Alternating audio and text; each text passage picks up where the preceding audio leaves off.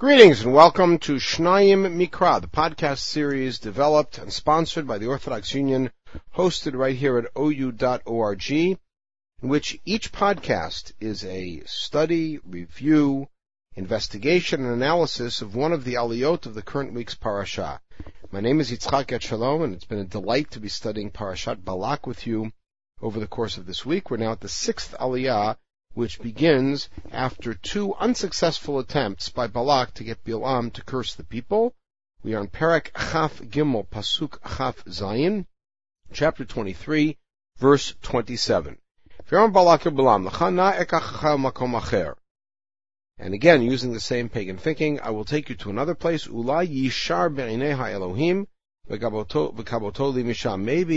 it will be straight in God's eyes, and you'll curse the nation for me from there. Meaning that perhaps if I find a different location, I can get God to agree. So they go up to a place that's called Peor. That's the name of the mountain. Hanishkaf al pnei Yishimon, which looks over the entire desolate area where Bnei Yisrael are camped.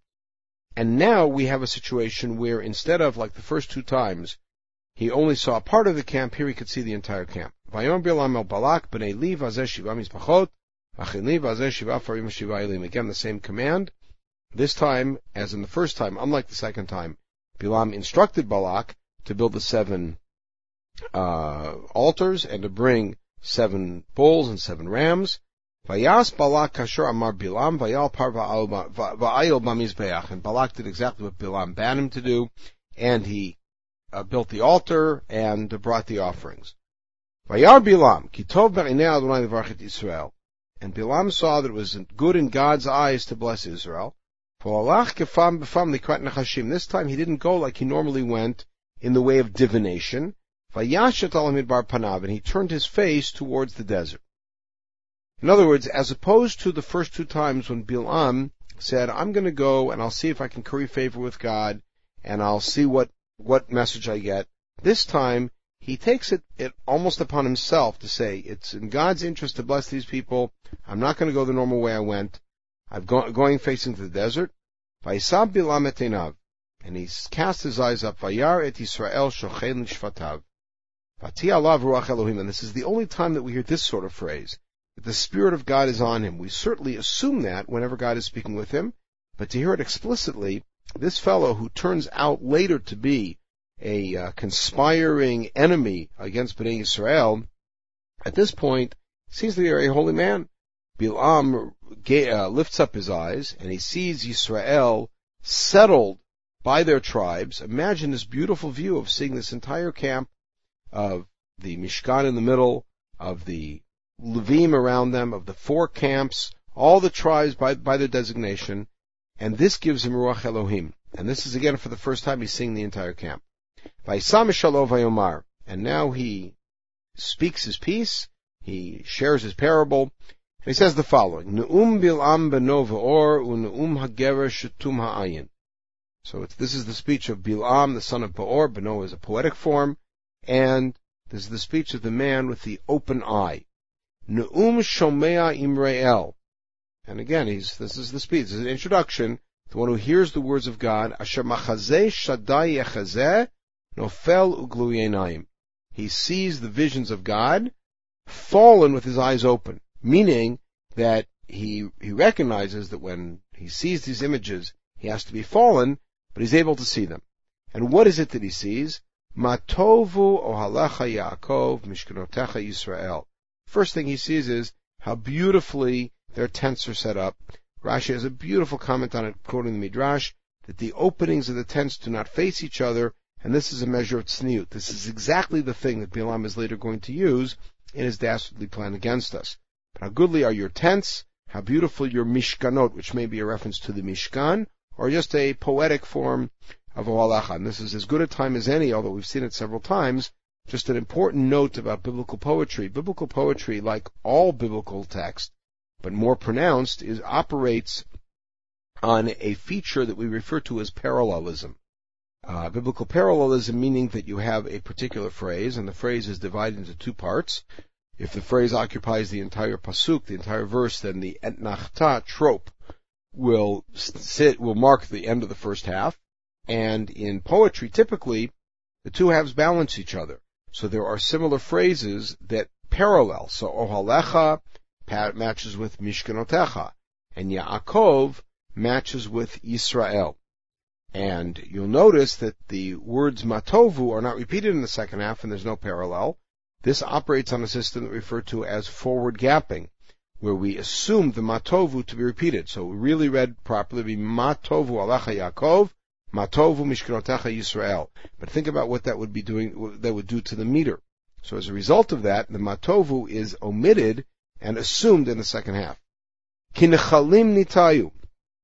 They stretch out like a river. Now he's now looking at a desert, but they stretch out like a river.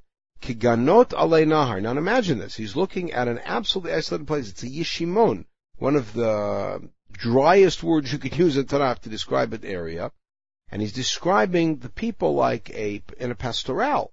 Kiganot alei nahar, like gardens on the riverbanks. Ke'ahalim nata Adonai, ka'arazim alei mayim, like aloe trees that God has planted, like cedars standing by the water. So he sees this nation, and they're in the desert, and all he can describe is a lush scene. Yizal mayim midalyav, water drips down from them, v'zaro b'mayim rabim, and the seed is in many waters, v'yarom mi'agag malko, v'tinaseh malchuto. They will rise, his king will rise above Agag, whether this is a prophetic statement about David or about Shaul, or whether it's a even further prophetic statement about the defeat of Haman, or about some eschatological vision, or whether Agag was a king name with which they are already familiar with, a titular name. In any case, the kingdom will rise above them. So now, not only is he describing the nation in terms of the beauty of the way that they're settled and the sense of lushness that they bring to the desert, but also, again, as we saw in the previous set, about their power. El motzio mimitzrayim ketwafot reim lo, that was a passage that we already had, but now the second half is added. Yochal goyim tzarav v'atzmotehem yigarem v'chitzav imchatz. They will utterly destroy their enemies and smash their bones. Kara shachav ka'ari uchlavim miyikimenu. They lie down like a lion, like a lioness. Who could wake them? Who could raise them? And the ultimate statement is a repetition of what God said to Avraham, and the inverse of what it is that Balak sent to Balaam at the beginning. V'varchecha baruch, v'arecha arur. Those who bless you are blessed. Those who cursed you are cursed. And Balaam essentially is saying, there's no way in the world that I would curse you. That's the end of his statement. V'charaf Balak el Bilam. Now Balak gets angry at Bilam, because Balak, again, assumes that Bilam is doing this on his own.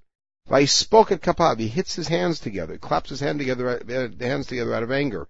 And again, this is like Bilam's third time of striking the donkey. V'yomar Balak el Bilam. Lakov oivai kartich. I called you, I summoned you to curse my enemies. V'nei berachta barech ze shalosh pamim. You have blessed them instead 3 times. There's a little bit of a play here, again, with the scene of the donkey, because 2 absolutely unrelated words but happen to have the same root. One is levarech, and one is lahavrich.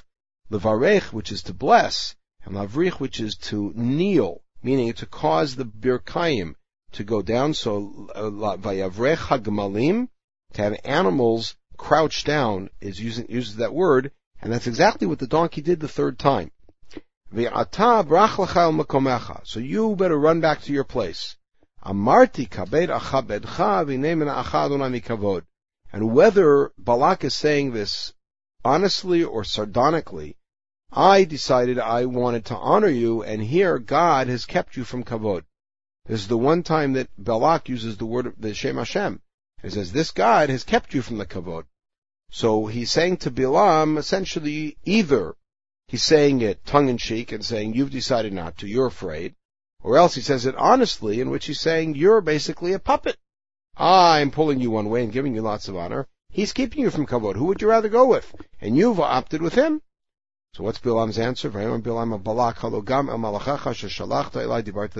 I told your messengers the same thing. There's nothing new here. And he's quoting himself. If Balak gives me his entire household of silver and gold, Lo uchal lavor pi Adonai. I could not violate God's word, God's command.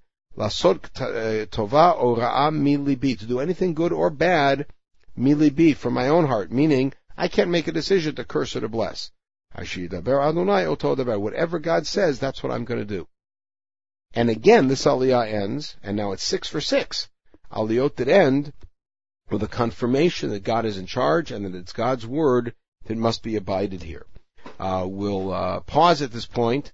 We'll have a little bit of a longer podcast in the 7th, both because it'll be the end of Bilam's Nevuah and then the final scene, which is contrasted with all of this, as we, for the first time in this parasha, zoom the camera in on Am Yisrael, and then there's what to say about a fascinating find from 1967, which illuminates much about this parasha. In the meantime, everybody should have a wonderful day.